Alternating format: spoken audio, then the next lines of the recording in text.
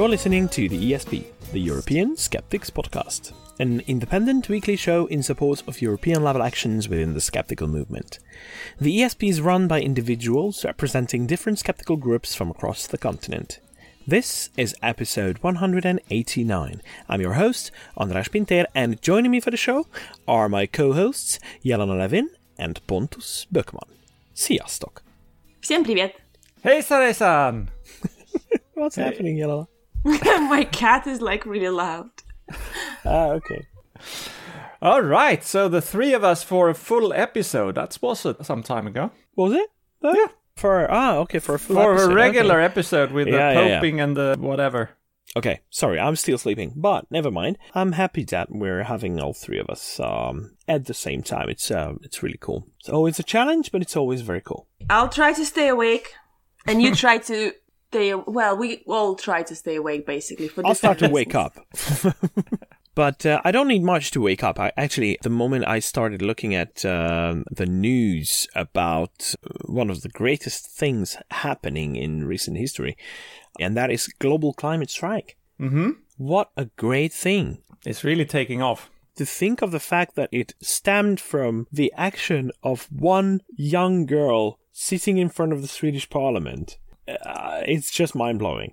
Yeah, it's very unexpected, really. Mm-hmm. Yeah. I believe that this episode will go out before the next event, because it goes on from September the 20th to the September the 27th, which is a Friday, I believe. Yeah. Yes, I'm really hoping that on Friday the 27th, there will be even more people out on the streets demanding action on climate change or climate policies, because it's really ridiculous. And what I really like about how Greta Thunberg, sorry, I don't know how to pronounce her name properly. How do you say it, Pontus? Thunberg. So ignore the H. Thunberg. Thunberg. Okay, I'm not even close. But what I really like about her attitude, and she says that her superpower is her Asperger's. She approaches things a little bit differently because of that. And that is amazing, because she just keeps telling politicians that, you know what, I don't care. You don't do enough. You don't do anything. You just don't try hard enough.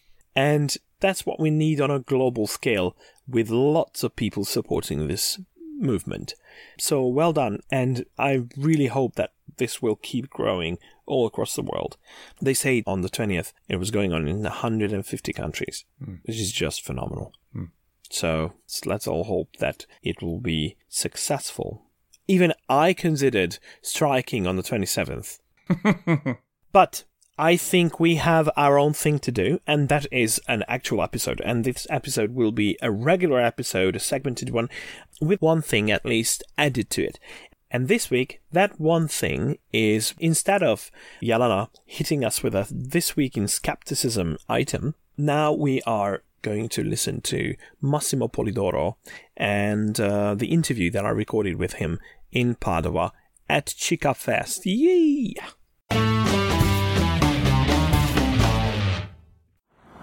Chica Fest 2009 just ended a couple of hours ago. A few things had to be arranged, and now we are outside on the streets of Padova, where it all took place. And here with me is Massimo Polidoro, who's, I can say, the engine behind this grand event, a festival. No, it wasn't even one event, it was a festival. Yeah. So, Massimo, yes, how does it look now, just after it ended? A lot more relaxing, I must say. No, yes, I'm very satisfied, very happy. You know, it's been a full year of work to do this. It's a weekend, but it took us a 1 full year. This is the second year that we are doing this Chica Fest. It's a festival of science and curiosity. That's how we call it. I know it's science and curiosity. It's quite about the same thing, but if you only say a festival of science, you risk of science is very serious, and maybe you put them off.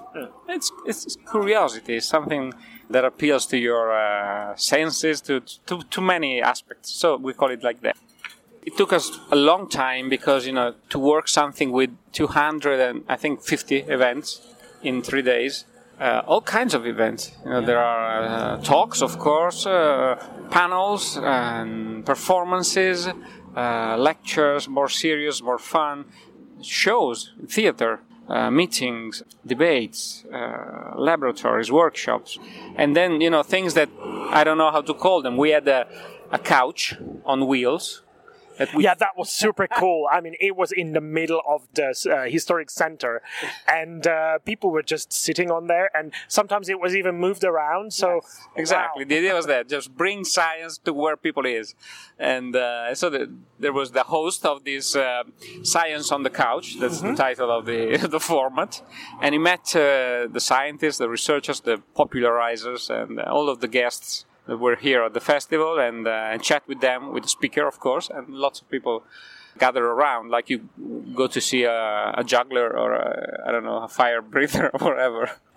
And there was another very interesting event, not an event, a venue. It was an open loggia of one of the buildings. Yes. I saw that as a very good idea because a lot of people, especially in a historic town like Padova, a lot of people are just walking around and they stopped for a moment. They stopped to eavesdrop and they stayed for a while.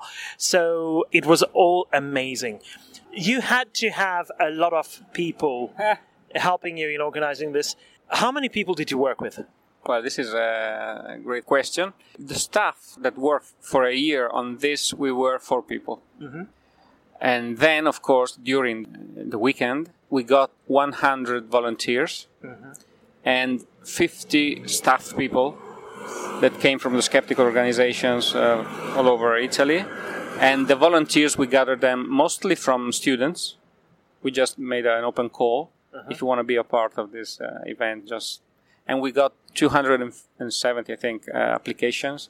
We had to do, a bit of screening. A bit of screening because you get everything, and I mean it. Yeah. But Skype calls and Skype conference. At the end, we got 100, and of course we got so many because there is always the drop.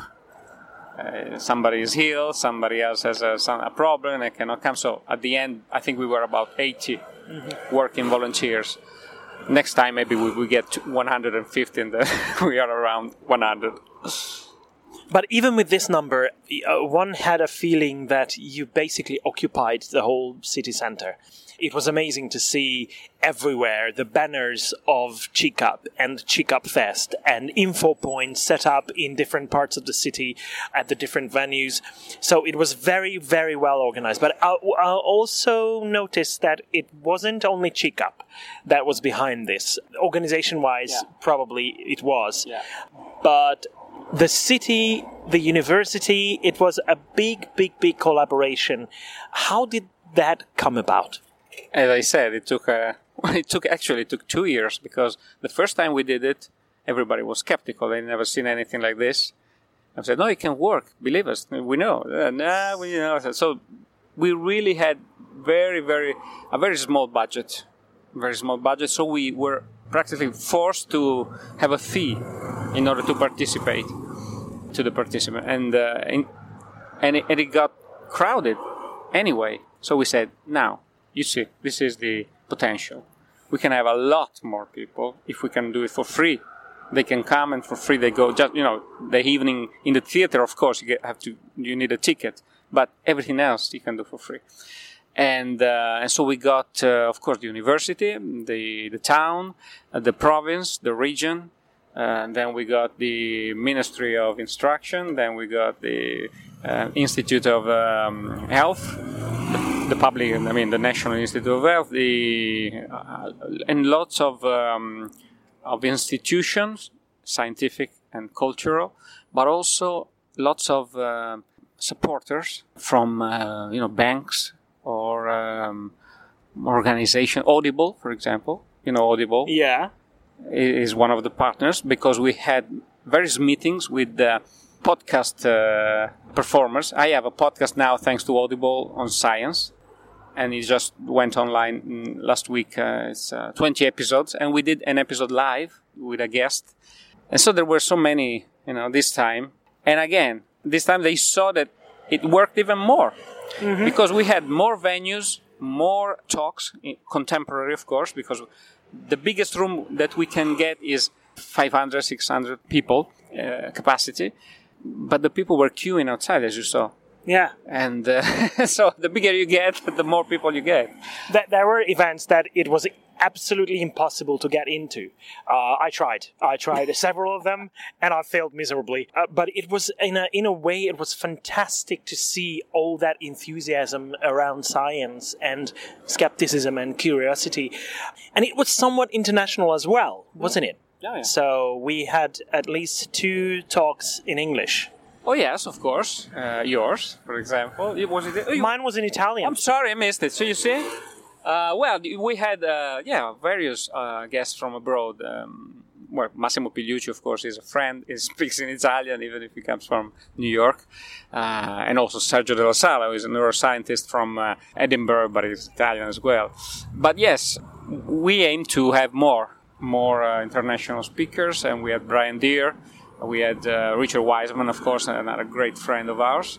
Last year we had, 2 years ago, I'm sorry, Randy. Yeah. Randy was here. That was his last tour, and we were so happy to have him. Yes, but the opportunity now is to get even bigger, and it's gonna be more and more difficult to deal with because if it took us 1 year of work to do this, and the idea is to have it every year at the same time. Mm-hmm. Also, we were very lucky because it's quite sunny and warm. It looks like July, and it's mid of September. Is it going to be held, the next one, is it going to be held in Padova again? I think you are forced to do that. Okay. Because, as I said, it took us 2 years to get to this point of convincing people. You go to another city, you have to start from scratch. And now you have a partnership with the city, with the university and everything. And not to talk about... as well. Newspapers, radio, television. So that's important as well, if you want to have a coverage. Yeah. So, my last question, because I understand that there are a lot of people waiting for you to go back and have a hopefully relaxing evening after all that work. So, I'm asking this because of our listeners are from all over the place. Yeah. Should we expect a little bit more of an international touch to it at some point, or a one track that is a bit more international in the future? I'm pretty sure that you have something in your mind already. You really might, huh? Yes, that would be a great idea, to have a section of it. Mm-hmm. Of course, we cannot do the whole thing in English because Italy still is a country where English is not like a second language, but slowly we're getting there. But a section of it would be great, yes. Mm-hmm. So, yes, I'm starting to reason about this, and any ideas coming from your listeners are welcome. Great. Thank you very much. And indeed, thank you for this great experience. I'm pretty sure that you do not have too many numbers just now, but one... But as I say, last year we had 12,000 participants. This year I think it was a lot more.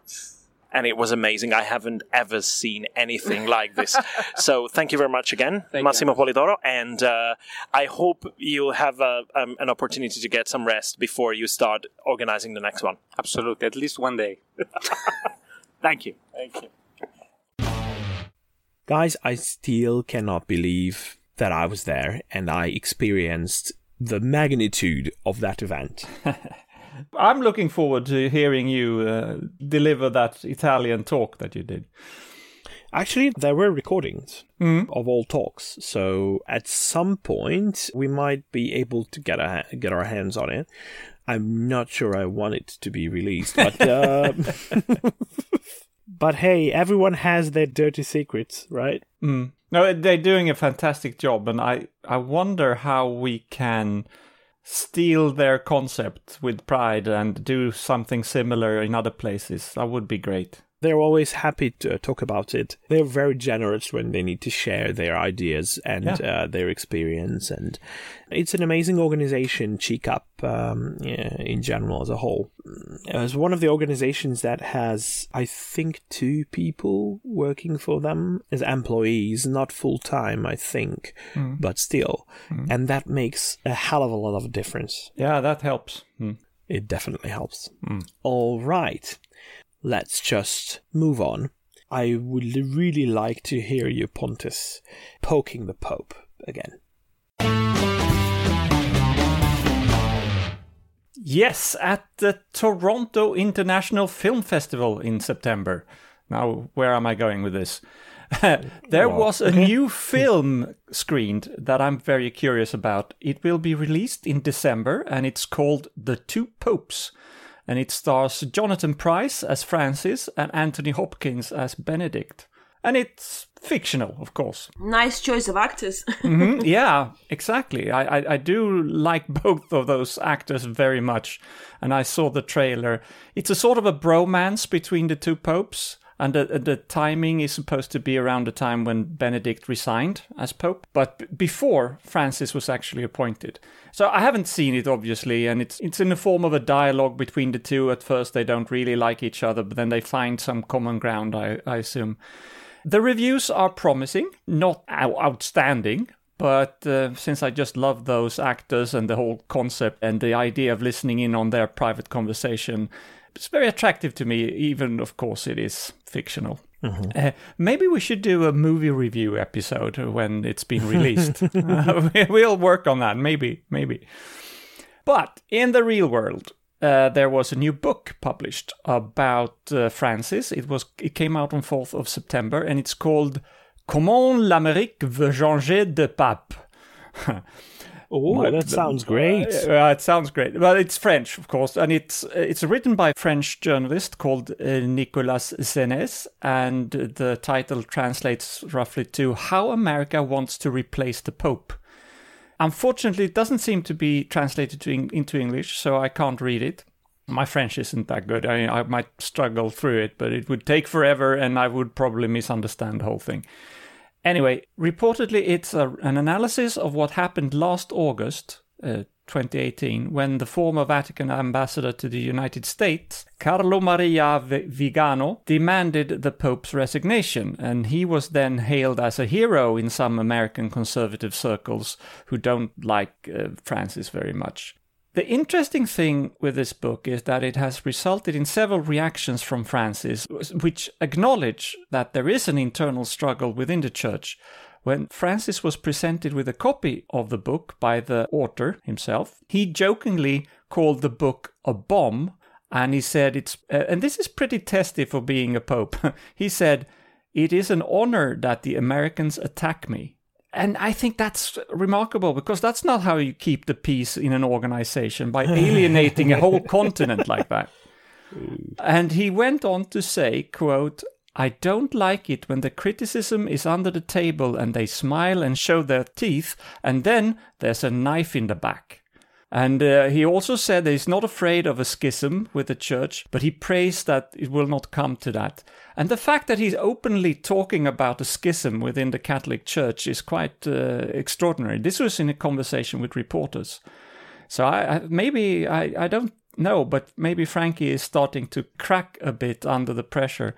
And he's losing his patience with the opposition. And there is clearly a power struggle underneath this. And I've said so before, I think that the next Pope elected will probably be a much more conservative one. I think the pendulum always swings back from one extreme to the other, and there is a big opposition to Frankie, quite clearly. Yeah, that's exactly what I thought when you were talking about this, that is he beginning to crack under the pressure, or what's going on, or what's happening to him? Looks out of character. Yeah, you would think that he would like to try to keep a facade of, no, everything's fine, we're all friendly here and nothing's happening. So the fact that he's openly talking to journalists about a schism and those things, it must mean something. Yeah, okay. All right. Thank you very much, Pontus. Thank you. For poking the Pope once again. And we shall move on. because we have a couple of things that have happened in the last couple of weeks in Europe.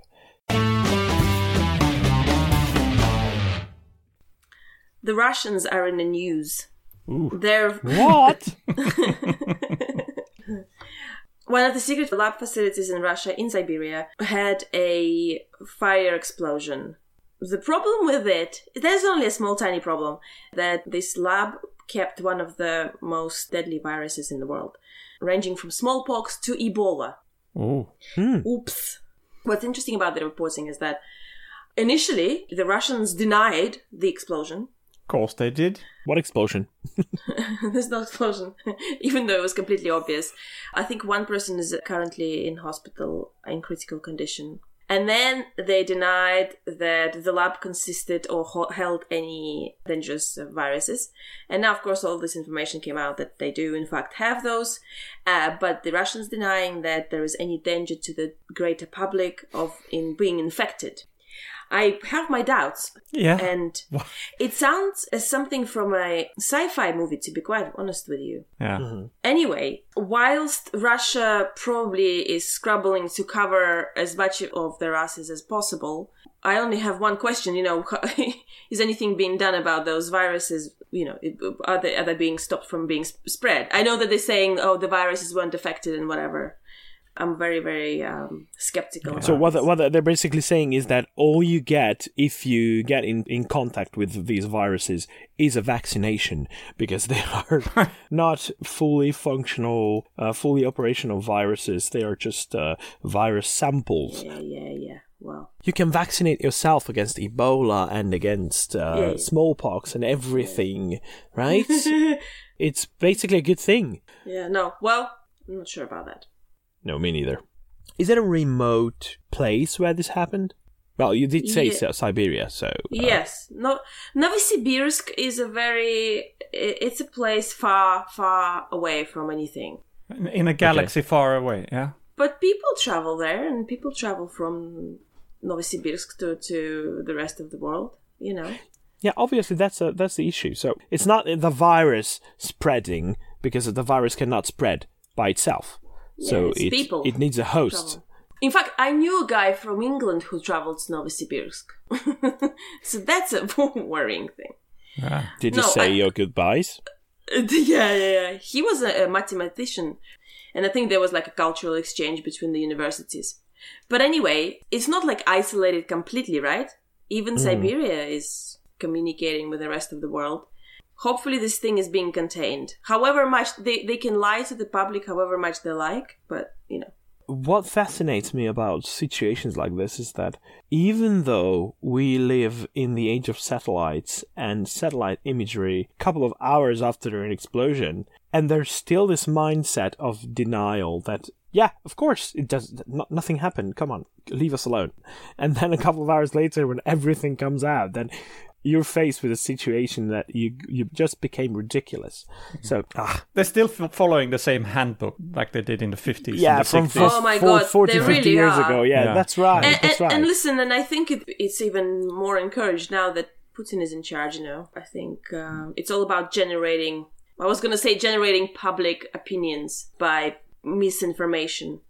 But anyway, so that's all we know. Let's see how it develops. I think we're all pretty far away from Siberia. Yeah. Just don't talk to anyone who has been there recently. Yeah. But it focuses again on the question: should we destroy the last reserves of the smallpox virus? Because these things can happen. Let's do this. Yeah. I see. Okay. Speaking of viruses, there's news from Sweden regarding the HPV vaccination program. As everywhere else, the Swedish political landscape is difficult at the moment, with a minority government that struggles to get things through. But at least one thing came out of the new public budget this autumn, and that is that the common vaccination program for kids will now include HPV vaccination not just for girls, but also for boys. The report of the motivation of this is not totally accurate, though, because everybody's talking about, yes, we have to prevent also the 120 to 150 cases of cancer per year in males, And of course, that's a good thing. You have to prevent that as well. But nobody's mentioning the obvious fact that even if cervical cancer only is an issue for half the population, and that's why we already had the vaccination for girls, that's not the full story, because the girls get the virus from somewhere, and most often it's from a male person. So it's not just preventing the cancer cases in boys, it's also helping to prevent cervical cancers. We've talked about this before, and that we are pro-vaccinating everybody. And there's even been theoretical calculations that show that it could be possible to totally eradicate HPV-induced cancers. But I don't think we're very close to that. But if more and more countries are starting to provide HPV vaccinations for everybody, that at least is a start. Yeah. However, in most of the countries where it's provided, they try to vaccinate those at an age that is low enough so that they haven't started their sexual life yet. However, it turns out that some infections do not necessarily enter the bloodstream. They stay localized in the genitalia. That might give us a reason to vaccinate even those who are sexually active. I mean, it might help to prevent new infections or even cervical cancer or other types of cancer. No, I agree. I've never understood why you would give up and say that, well, everybody above 17, 18, they already have the virus, so let's not vaccinate them. That's a strange philosophy. Yeah, the target age is 12 or 13, I think. So they try to keep it to before their first sexual encounter. Well, that depends on what country you're in and what religion you follow, because in some countries that means that you would need to vaccinate 9-year-olds or even lower. So 9-year-olds are being wed to older men. Terrible. In some countries. Yes, it is terrible. But you know what else is terrible? And that is happening in Hungary. It was happening in Hungary. It's a bit of a success story that I would like to share. A couple of months ago, at the beginning of summer, someone who's following the work of the Hungarian Skeptic Society closely sent us a letter drawing our attention to something that's happening at one of the most prestigious medical universities in the country. It's Semmelweis University, and they have further education center. On every field of medicine, you need to further educate medical practitioners, obviously. However, this person pointed out to us that there are 27 different fields of medicine where the curriculum consists of things like New Germanic medicine. You know, Rika Gerhammer and his madness. And all that was part of the curriculum for 25 different fields. Wow. And we had no idea that that was the case. So what we did, I mean, the board of the Hungarian Skeptic Society, we decided to send a letter to the director of the Further Education Center to ask the question whether it is something that they are aware of and if they think that this is the correct line of actions to provide this kind of course in medicine. And they said that actually they did not look into this very closely. So they agreed with us that this has no place in scientific medical trainings. But they argued that medical practitioners should probably experience the other side as well, so they should have some knowledge about New Germanic medicine and other bogus things like that. But they did offer that they will look into this and they will try to get rid of it. And a couple of weeks later, we did a bit of a check on the progress of the situation, and it turns out that all but one of these curricula are now listed without this course. So the New Germanic course has been struck off from the list of the courses, and that one program that still has it is called Doctors Who Are Practicing Complementary Medicine. Well, so you should get rid of the whole thing there. Yes, that's right. So the good course of actions would be to just strike it off right away. Yeah, I still consider it. Yeah, still good news. Quite a good step forward. It's one small step for science, but a giant leap for medicine, I think. Okay. All right. So a bit more about Russians. Mm-hmm. Basically, there have been a rise of spreading of anti-vaccination sentiment all over social media for a while. You don't say. I know, right? What a shocking piece of news. But I think it's been developing for a while, and it's kind of coming to a head. Twitter is one of the places where the misinformation is spread the most. And after looking into it, our friends at snopes.com realized that a lot of the accounts created to spread this misinformation are coming from the Russian bot farms. So they are generating anti-vaccination Twitter threads, memes. There was one with the Matrix person. Yeah, stop vaccination, I've got an immune system. Yeah. Is that the one? Yeah. That's her. Yeah, that's why you need vaccination, idiot. I'm so glad I'm not on social media. Get off social media. But what they're doing, it's interesting because they're generating a lot of anti-vaccination tweets, but also the pro-vaccination tweets to counter it for some reason. Keep it unbiased. Disinformation is prevalent on Twitter, Facebook, and YouTube. And these platforms are trying to come up with a good strategy against the disinformation. So either downgrading it or banning the content or trying to basically silence the voices of the anti-vaccination misinformation campaigns. What's the gain? That's my question. Why? It's just spreading insecurity. Nobody can trust anything. That makes it easier to lie later on. Pinterest also came out as a platform where this misinformation was spread. So, yeah, I'm not sure how successful these things would be banning the content. So the Facebook, that was a very, very kind of wishy-washy statement. Facebook announced that it would take steps to diminish anti-vaccine content. Mm-hmm. Well, they will no longer allow anti-vaccine advertising. I didn't realize they did allow that. So that's first of all, why the hell it used to happen before. But anyway, at least that's no longer going to be happening. Mm-hmm. And then they're also considering removing fundraising tools from anti-vaccination Facebook pages.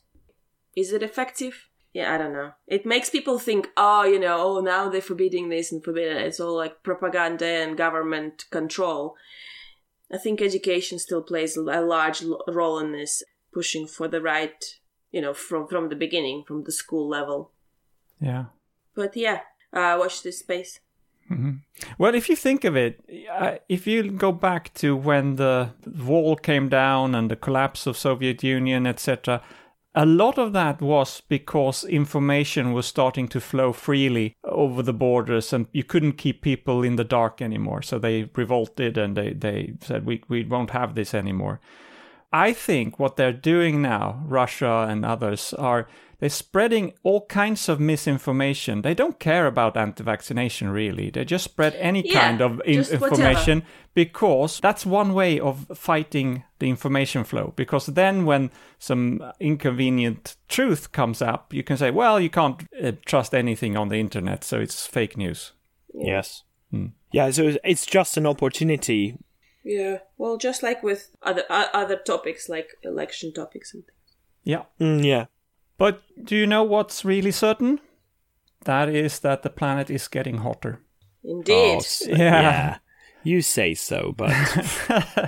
The UN Climate Action Summit took place this week, and the Science Advisory Group for the summit released a report that brings together the largest data on the climate crisis from 8 research organizations. And the chief message is that the Earth's surface is getting warmer and we're all falling more behind in our efforts to stop this. Estimates suggest that the period between 2015 and 2019 will be 1.1 degrees Celsius higher than pre-industrial levels and up to 0.3 degrees Celsius higher than the previous 5-year period. And this is not a surprise. Scientists have been predicting this since the 70s. We know what greenhouse gases are. We know what effect they have. And no one listening to this podcast, at least, should be surprised. But what is crazy to me is how it's still possible for anyone, even if you are below average intelligence, and I'm not sure everybody is, how is it possible to spend energy denying this fact and arguing that we don't need to do anything about this? How can the president of the fucking United States keep saying that this is a conspiracy by the Chinese, while others say that NASA, by the way, reporting to the same president, has invented this to get funding for their space program or whatever? It's just crazy.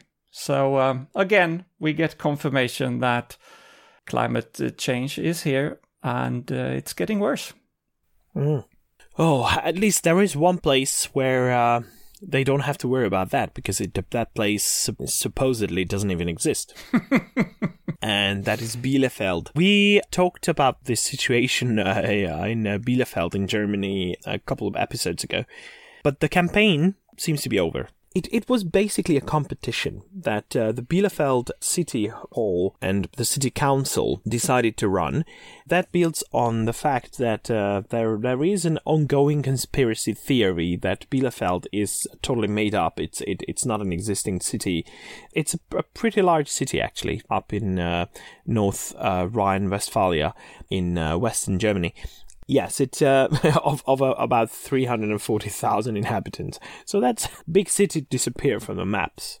But they came up with a brilliant idea. It was the 25th anniversary of a satirical article published online. But it gained some kind of momentum within these 25 years. So they decided to go for it and issued and launched a competition, a call for evidence that Bielefeld is made up and it's non-existent. And the letters, the tweets and everything started pouring in. And €1 million were offered to anyone who can prove and provide considerable and very strong evidence that Bielefeld doesn't exist. So this is why they launched a marketing campaign, #BielefeldMillion. It launched on the 21st of August, and they say that the number of entries that they received was around the thousands. So it's absolutely amazing, among which there were poems, there were pictures. However, some people took it very, very seriously. And on the website, there is a website, bielefeldmillion.de. They categorized the entries into historical evidence, mathematical evidence, and physical evidence. They even mentioned the people who were coming up with those pieces of evidence. It's absolutely amazing. And they say that they didn't dismiss anything just offhand. So they consulted with historians, with scientists of Bielefeld University, obviously also a non-existent university, and other scholars. This is how they decided whether to take provided evidence seriously or not. Well, the 800-year-old city remains existent. And I think it was a really cool, a very, very ingenious idea. And how they finished this whole campaign was that they took a massive boulder, a 600-kilogram boulder. It's not that massive, obviously, but it's big enough to put inscriptions into it as a commemoration of the conspiracy theory, along with a QR code, which, when scanned, takes the visitors to the official website, Bielefeld Million. Yeah, well done, Bielefeld and the Bielefeld City Council. I think it's funny. I think it has a little bit of this sense of ridiculing alternative ideas if they don't hold water at all. It works too. I'm getting curious. I want to go there now. Why don't we put the next European Skeptics Congress in Bielefeld? To Bielefeld, yeah. That's because right. of it. You know what? We should bring it up at the next board meeting. Yeah. You heard it here first. Yeah. Okay, one other item. There are 4 researchers and experts in criminology in Sweden that has come together to criticize politicians regarding something which has rubbed me the wrong way for a long, long time. Let me put a question to you guys. Why do we put criminals in jail? To keep them away from the rest of society? Yeah. Protect the public, maybe, yeah? Yes. Jelena, why would you put somebody in jail? Yeah, to keep them away, protect the society, to, I used to think for rehabilitation purposes, but, Yeah, that's another reason.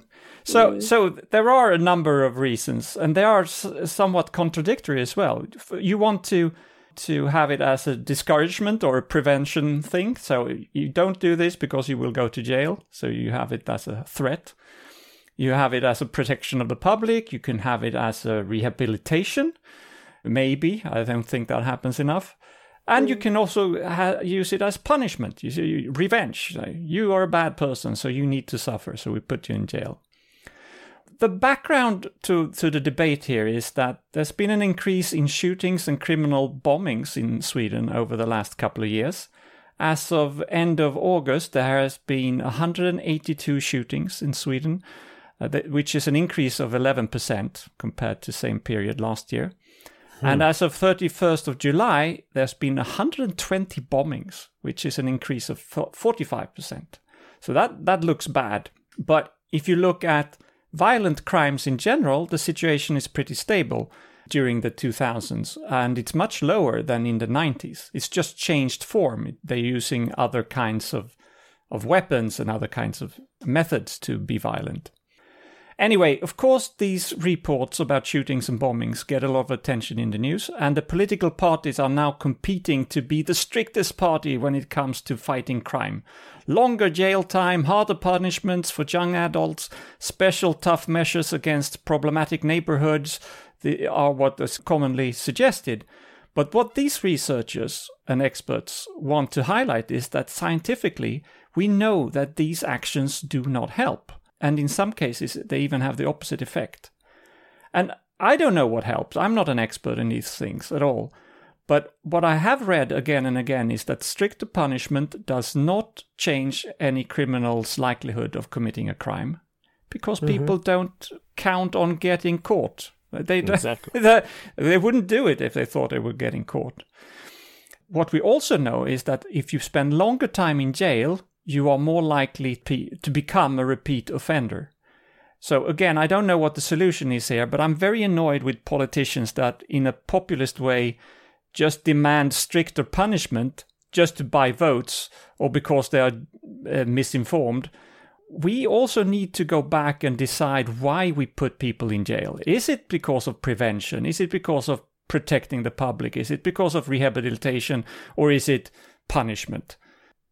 It could be a combination of those, but it's difficult to make it. But you really have to think about this. You just don't solve anything by saying we will increase the time in jail from 8 years to 10 years. Nobody cares, and it doesn't just help. Because it sounds good. Yeah.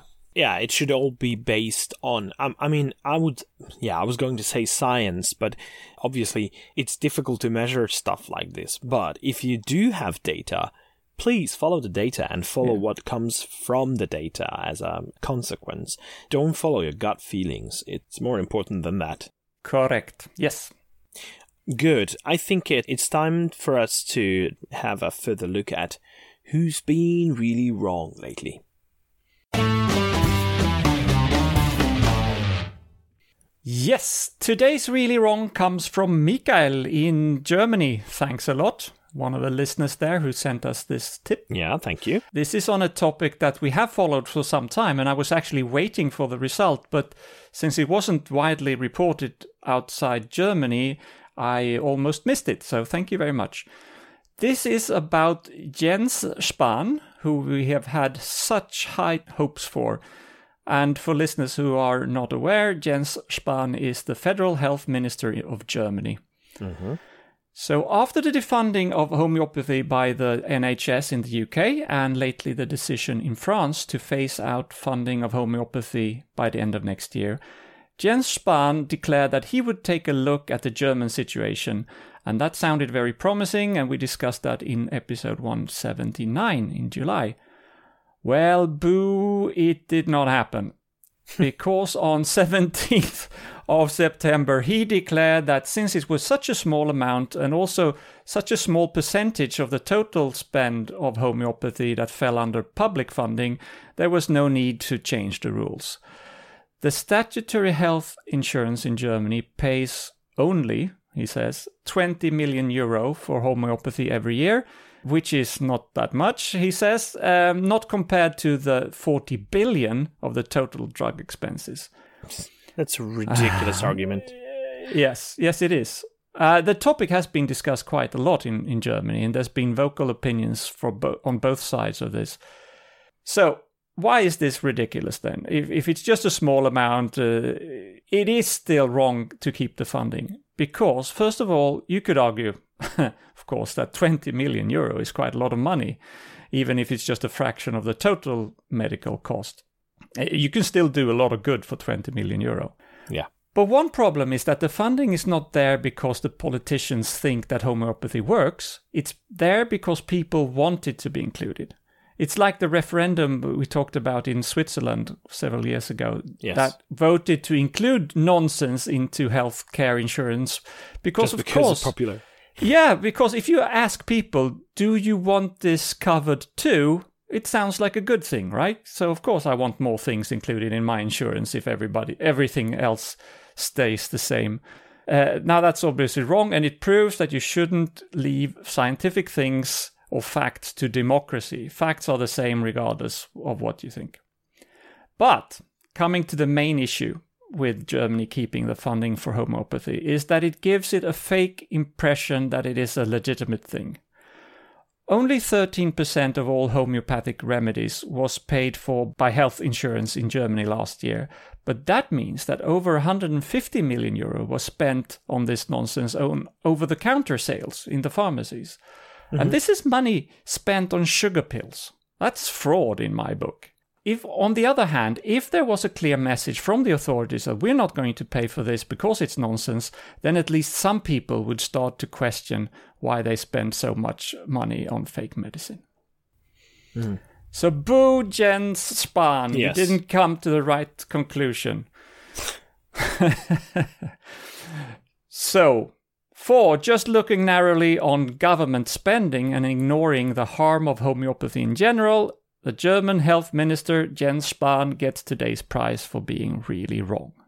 Again, deservedly so. It's almost sounded he was going in the right direction. I'm very disappointed. Yes, we had very high hopes for that direction, actually. Wow.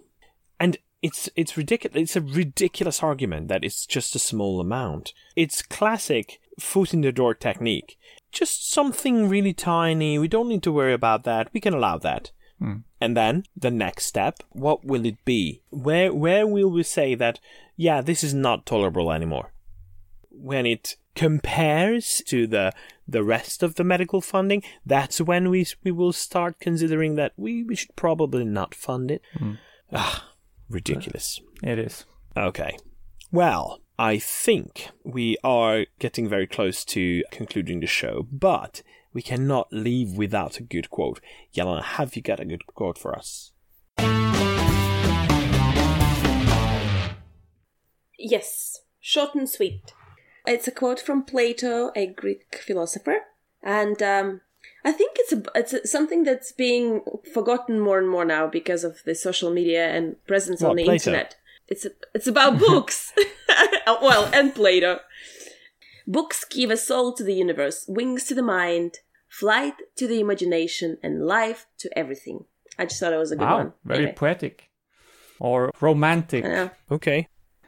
What kind of books did Plato have?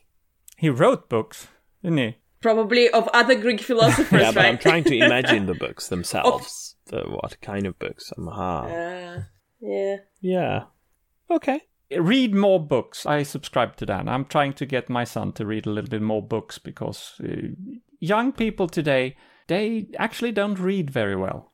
Yeah, and the attention span is getting smaller and smaller, so yes. the books are getting shorter and shorter. Yeah. So. But the other thing is that the content is not very captivating. I don't know about your countries, guys, but in our country, it's compulsory to read certain books. and you have a list of books that you have to read. And those are very, very old, not very engaging for young people kind of books. I love Goethe and Faust. I think it's great, but I didn't like it at 17. I don't think that's the first book you should put in a young person's hands.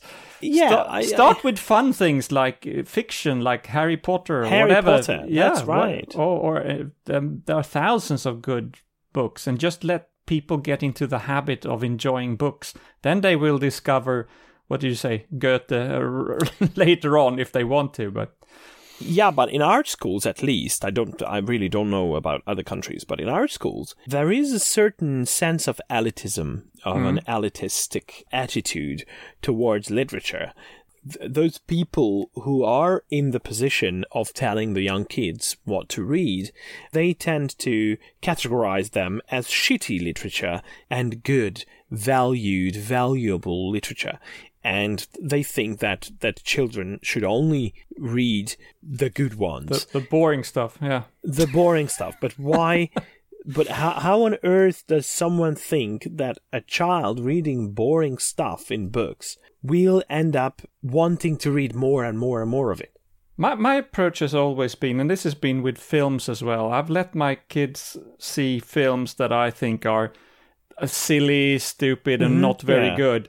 Because the more films you've seen and the more books you've read, the better you become yourself to identify, well, actually, this wasn't very good. This was low quality. Mm-hmm. That will arrive, I think, by itself. If you read a lot, if you see a lot of films, you get better in distinguishing what's good from what's bad. Well, we could discuss it further, whether it will automatically bring that about. Because I do think that some kind of training, some kind of other knowledge, other experience is necessary for that. But in general, I do agree with that. Okay, but as a general rule, everything has to come to an end at some point. So this will be the point that we conclude the show. And I'd like to thank both of you for being here today. Thank you. I would also like to thank our listeners for tuning in. Please keep doing so and spread the word.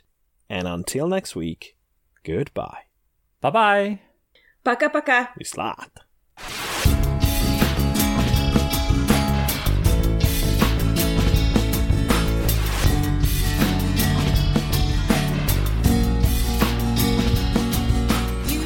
This has been your ESP experience.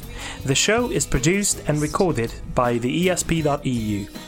Join us again next time, but until then, please send your feedback, comments, or death threats to info@theesp.eu.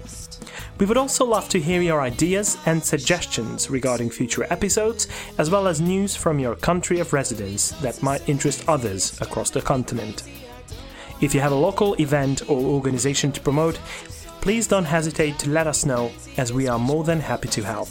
All music in the program was written and performed by Keisha J. Gray and George Schwab and is used with their permission. Please check out our webpage at www.theesp.eu, follow us on Twitter at espodcast_EU, and like us on Facebook. I don't know how you can believe.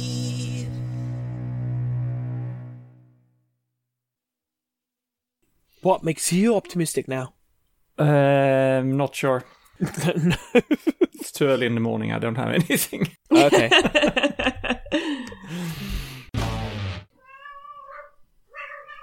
Hello, cat. What's happening to the cat?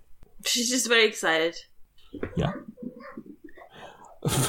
That sounds like a dog. Are you sure it's a cat? She's hilarious. No, yeah. Yeah, you checked. Good. Whatever.